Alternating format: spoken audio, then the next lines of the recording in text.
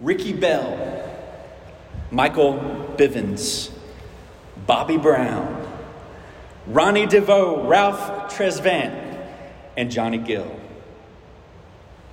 You know them as the hit R&B group. Anybody? New Edition. New Edition formed out of a group of friends from the Roxbury neighborhood in Boston, Massachusetts. They performed such hits as Candy Girl and Mr. Telephone Man, which I'm not going to sing this morning, okay? But New Edition is not only known for their hits, they're also known for their divisive history. BET produced a 3-part miniseries back in 2017 that tells their story.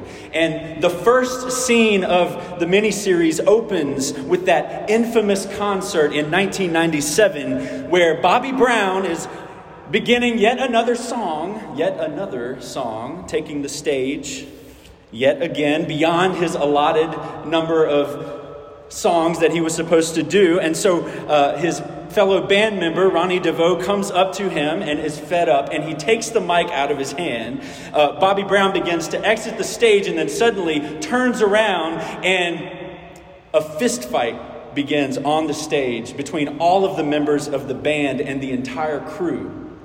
And in the documentary, this scene ends with a gunshot. Because if you know the story, it didn't end well for one member of the crew. The narrator's voice on the documentary breaks through the chaos, and he says, "Ego, pride, and greed resulted in this blow-up of what had once been a successful group of brothers." Ego, pride, and greed. It's so easy, isn't it, for gifted people to become self-consumed. Sadly, this happens in the church too. This happens in God's family too. Internal divisions were happening in Corinth, at the church in Corinth, and this is what had actually sparked the Apostle Paul to address the rising tensions. And in our passage today, we're going to observe how this played out in the area of spiritual gifts. And we're going to see as we pay attention to what God is telling us in His Word, that there are these three Spirit-filled practices, that will work to prevent division in the church. All right, so get your notes out and take some notes, because the three spiritual practices are things that we want to ask God to really deeply communicate to us. And here they are. The first one is be humble. The second one is be authentic. And the third one is be yourself. Be humble, be authentic, and be yourself. Let's begin looking at verse 21. It says, "The eye cannot say to the hand, 'I have no need of you,' nor again the head to the feet, 'I have no need of you.'" I have no need of you. These words are the height of arrogance. Right? I have no need of you. The eye thinks she's the only one with vision. And so she says, "I don't need you, hand." The head thinks he's the brains of the operation. And so he says to the feet, "I don't need you." Everyone is looking for a solo career. Everyone is looking for a solo career. Just like what happened in New Edition. But God calls us, brothers and sisters, to something different. God calls us to humility. In our sinful nature, we look to the approval of others. We look outside of where we should be seeking approval from God, from our relationship with God, and we get on this treadmill of performance. And we're always just trying to stay on that treadmill, trying to seek the approval of others, and we just keep going. And sometimes the treadmill gets faster and faster, and we end up like that YouTube video where the guy goes flying through the wall. Because we can never keep up with the demands of approval from other people, much less from ourselves. This was not the way God created us to be. We were never intended to seek affirmation from other people. We were created to receive our affirmation from the one who gives it to us freely, who gives it to us by His grace through Christ. Jesus, the humble Savior.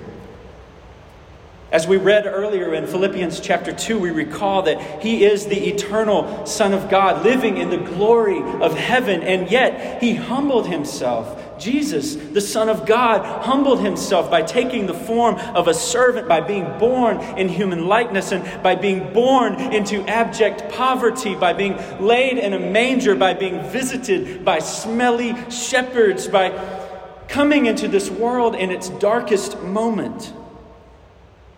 He saw the people that no one else would see. Read the gospel accounts of Jesus, and you will be amazed with His humility. He engaged with people who were despised and who were rejected by the world. He touched the untouchable.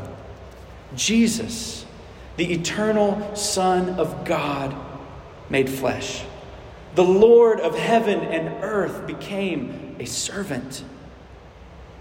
And brothers and sisters, the only way that we can be humble is by putting our faith in Jesus. The only way we can truly experience humility is to be clothed with His humility, to be clothed with His righteousness. We are changed into humble people. We no longer have to walk on that performance treadmill. We no longer walk in pride and selfishness, but we can be transformed by the Spirit of God. You may have heard the phrase, humility is not thinking less of yourself. It's thinking of yourself less. I think that's a good definition. It's not thinking less of yourself. It's not hiding your gifts. It's not denigrating yourself, putting yourself down.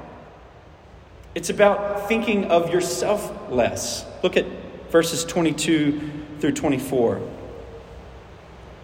On the contrary, the parts of the body that seem to be weaker are indispensable. And those parts of the body that we think less honorable, we bestow the greater honor. And our unpresentable parts are treated with greater modesty, which our more presentable parts do not require. Verse 22 again says, the parts of the body that seem to be weaker are indispensable. See, true humility is finding a way to elevate other people. It's finding a way to lift up those who appear to the world and even to the church to be weaker. True humility is not about putting yourself down. It's about lifting up others. That's what Jesus did. And that's what He works in us. You see, the humble person gives as much attention and engages just as much the housekeeper as he does the CEO. With the same energy, eager to know all kinds of people, to lift everyone up. That is what humility really entails. I was reading an article on Medium.com, and the author, Leon Purton, describes people with humility. I love this. He says, people with humility leave you feeling like you are the most important person in the room. That a person with humility leaves you feeling like you are the most important person in the room. And isn't that what Jesus did? Isn't that what Jesus did? He loved those who it appeared were unlovely. But we don't let the world judge. We let God judge. And God says to us here that the weaker, those who appear or seem to be weaker, are actually what? They are indispensable. That the ones like us who maybe seem to be weaker compared to others, all of us are playing the comparison game, right? But Jesus says, no, you are indispensable. You are indispensable.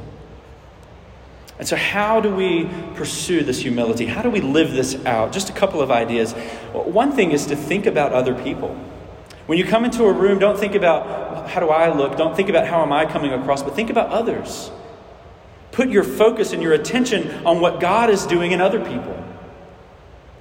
Give credit to others where credit is due. Encourage those who don't share in the same spotlight or the same role that you have. Find ways to encourage other people. And one way to do that, this is really practical, okay? One way to do that is by actually finding a way to depend on other people. We are so self-reliant, like Bobby Brown standing up there with the microphone, taking another song, right? But no, God wants us to be dependent on other people. He wants us to turn around to the band and say, all right, who wants to go next? Whose turn is it now? When you're trying to help someone who needs help, find a way to get their help. This is key. If someone needs your help, you find a way to get their help. You find a way to ask them for help. Because as much as they think they need help, you need help too. And so when you approach situations where you're the one bringing the gifts and you're the one bringing the assets, we need to pause and we need to say, okay, wait a second. How can I ask for help in this situation? How can I seek to be served? How can you help me? And what does that do? It empowers and it strengthens the person that you've been asked to help. By humbling yourself and receiving help from that person. This goes for parenting. This goes for any kind of situation in the community when someone needs help. How can they help you? That's a good question to ask to draw out humility. This characteristic, this spiritual characteristic. That's the first characteristic of humility. Be humble. Secondly, be vulnerable. Be vulnerable. Let's look at verse 24, the second part of verse 24, where God says, "But God has so composed the body, giving greater honor to the part that lacked it, that there may be no division in the body, but that the members may have the same care for one another. If one member suffers, all suffer together. If one member is honored, all rejoice together." To be vulnerable means to put yourself in the position of weakness. It means to be willing to risk your own comfort and peace or well-being for the sake of others. That's what it means to be vulnerable. And that's what Paul means when he says God has so composed the body. See, God is the composer. God's put together the body in such a way that the members have the same care for one another, that we are mutually dependent on one another. The only way that works is if we're vulnerable toward one another, that we might care for the welfare of others, and that we might be cared for in our weakness, that we might put ourselves in the position of needing some help, of needing something. God puts us together in one body so that we can share life together, and that means being vulnerable. Being so vulnerable, in fact, that we are called to literally feel one another's pain. Isn't that what verse 26 says? It says, if one member suffers, all suffer together. If one member is honored, all rejoice together. Oh man, I wish you could have been there Wednesday night. Wednesday night at House Church, we shared about member life together. And there were multiple people who shared that they've been able to experience vulnerability, affirmation within this body, within this church. Praise God that God has done that in this church. And so the word for us is, let's keep it going. Let's keep expanding that, because trust me, as many people as have experienced that vulnerability and have experienced that affirmation, there are probably just as many who feel on the outside. And so brothers and sisters, let's keep pushing into the Spirit of God. Keep allowing God to make us more and more vulnerable, to risk being hurt, to risk feeling pain, to risk personal loss so that we can suffer with those who suffer. And that when someone is honored, we can rejoice, that we can have this gut, visceral joy when something good happens to someone else, that we can be truly happy for one another. Not jealous, not feeling like an outsider, but truly feeling joy when we experience honor in one of our parts, that we would all experience it together. And brothers and sisters, this humility and this vulnerability, it creates a tight-knit unity in the body, and it protects against division. That's one of the things here that he says. It says that it prevents division in the body. In verse 25, that there may be no division in the body. This is what God wants for us. That the brotherhood and the sisterhood that we experience would be protected through humility, through vulnerability. But our pride has trained us to hide. Our pride has trained us to pretend that we are strong when we are not.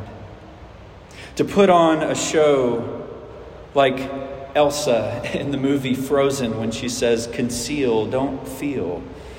That's our modus operandi in the church, unfortunately. Religion, moralistic religion, has trained us to hide our vulnerability from one another. This is what religion, apart from faith in Christ, produces. Because that is not conceal, don't feel, is not the way of Christ. The incarnation means that God is not concealing himself in heaven, but he is coming to earth, making himself known. That's what Christmas is all about. It's about vulnerability. Christmas is about God becoming vulnerable. It's about God becoming vulnerable. It's about the Son of God coming into this world. And through him, we get to be clothed in the same righteous vulnerability. Do you remember when Jesus was called upon by his friends, Mary and Martha, to come and to heal their brother Lazarus? He was called upon to come and to heal their brother Lazarus, who was dying. And Jesus, if you read the story, you may be shocked to read that he doesn't come immediately. He waits like a couple of days. He doesn't come immediately with his gifts blazing. But Jesus in that moment creates space for vulnerability. He creates room for suffering. He allowed his friend to die. And then he came and he joined in the weeping. The shortest verse in the Bible is Jesus wept. And it happens right there in this moment. Why? Because God, the Son, became vulnerable. In his humanity, fully vulnerable. Fully engaged in human emotion. Weeping. Not putting on a show, no. Truly engaged in our humanity. Experiencing suffering and loss. Experiencing death. Even his own death on a torturous cross.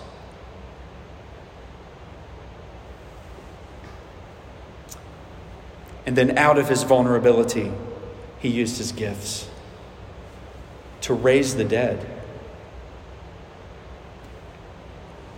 But it was out of his vulnerability.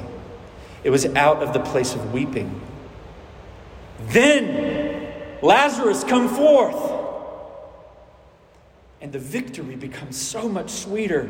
The unity of the body becomes so much more real when we experience it through humility and vulnerability. So let me ask you a question. How will we know that you are struggling? How will we know that you are struggling? Look, as a pastor, I usually hear about marriage problems when it's too late. I mean, it's way down the road by the time I hear about it. Hey, we need some counseling. Yeah, you've already signed your divorce papers? Why is that? Because in the church, we've trained one another that we have to keep it quiet, that we have to hide from each other. Why? Because it's not safe. Because we create an environment that isn't safe to share. It isn't safe to be not okay. And brothers and sisters, God has called us to something different. God has called us to create an environment in the church, to cultivate an environment of trust, so that there can be a willingness to share the difficulty, the suffering, the hardship, the aches and the pains that are real, that when not cared for and dealt with will lead to division. Not just in our personal lives, but in the church as a whole, and in society as it ripples in this effect outward. God wants us to create a place where we're slow to blame, where we're slow to cast judgment. So that this scripture could be true, that if one member suffers, all suffer together. If one member is honored, all rejoice together. And so how will we know if you are struggling? That's a challenge for us, isn't it? It's a challenge for us to be honest with each other, to risk vulnerability, to say, you know what, I am not doing okay. I'm actually really struggling. I'm feeling like going back to that thing that I used to go to before I trusted Jesus. And brothers and sisters, we need to be careful when someone comes to us with that information, that we not cast them aside, that we not ignore their vulnerability, but that we engage with them, that we love one another well through that. The Spirit protects us from division by giving us the humility of Christ and by giving us his vulnerability through faith. And then from there, from that place of humility and from that place of vulnerability, God calls us to be yourself. Look at verses 27 through 30. Now, you are the body of Christ, and individually members of it. And God has appointed in the church first apostles, second prophets, third teachers, then miracles, then gifts of healing, helping, administrating, and various kinds of tongues. Are all apostles? Are all prophets? Are all teachers? Do all work miracles? Do all possess gifts of healing? Do all speak with tongues? Do all interpret?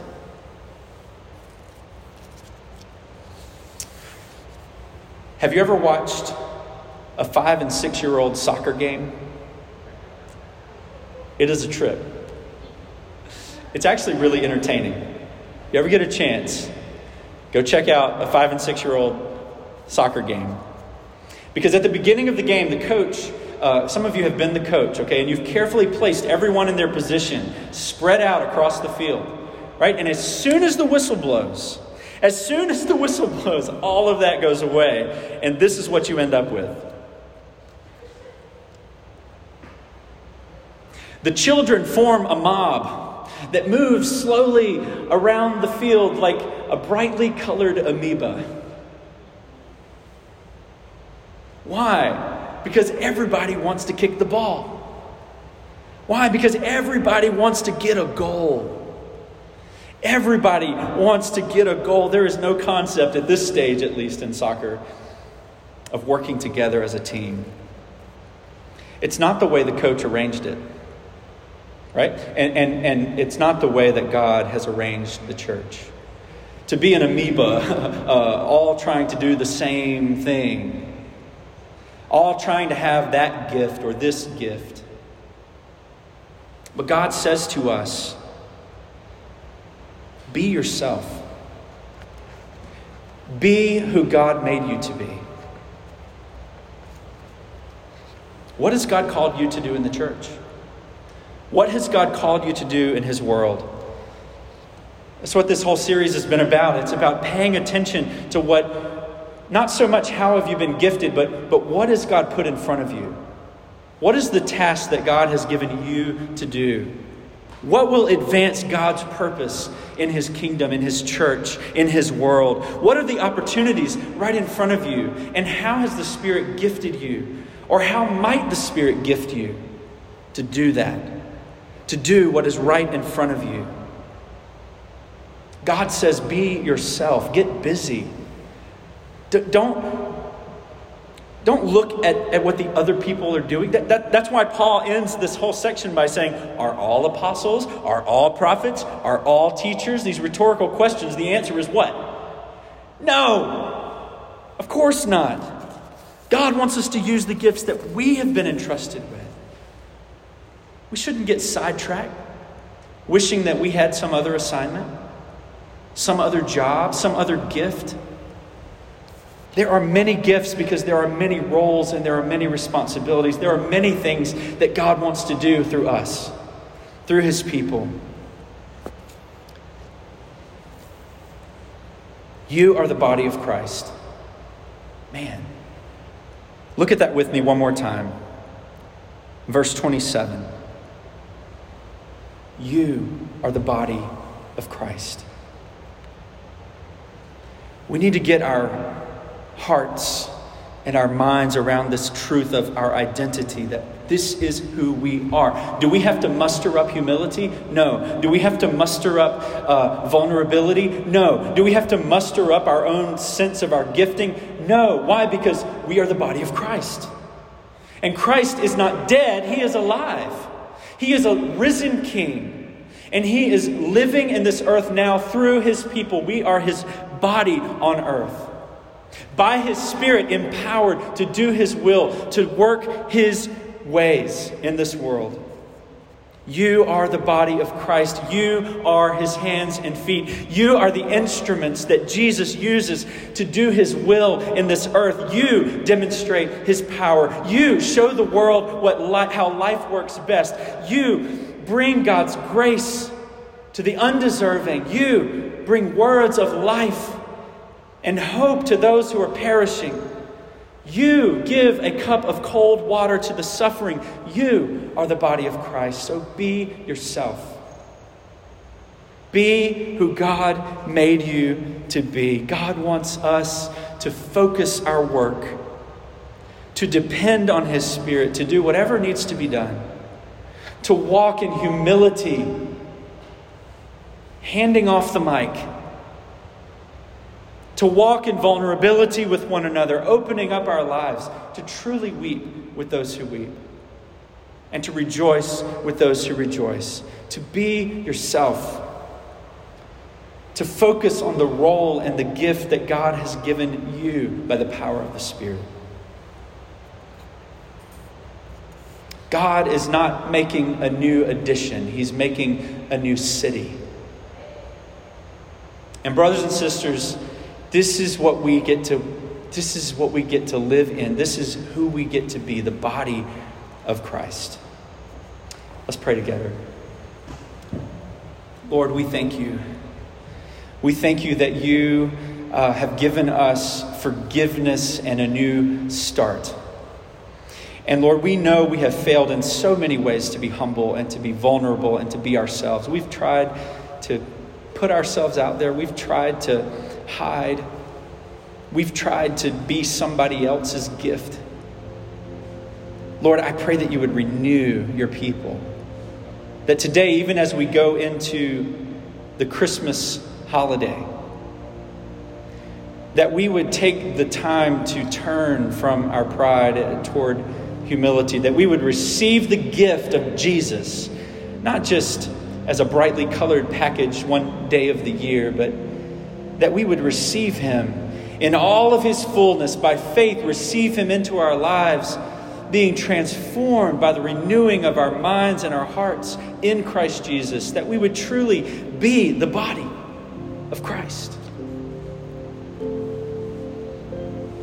And that through faith in him, we would be united as one for your glory in this world. Lord, we love you.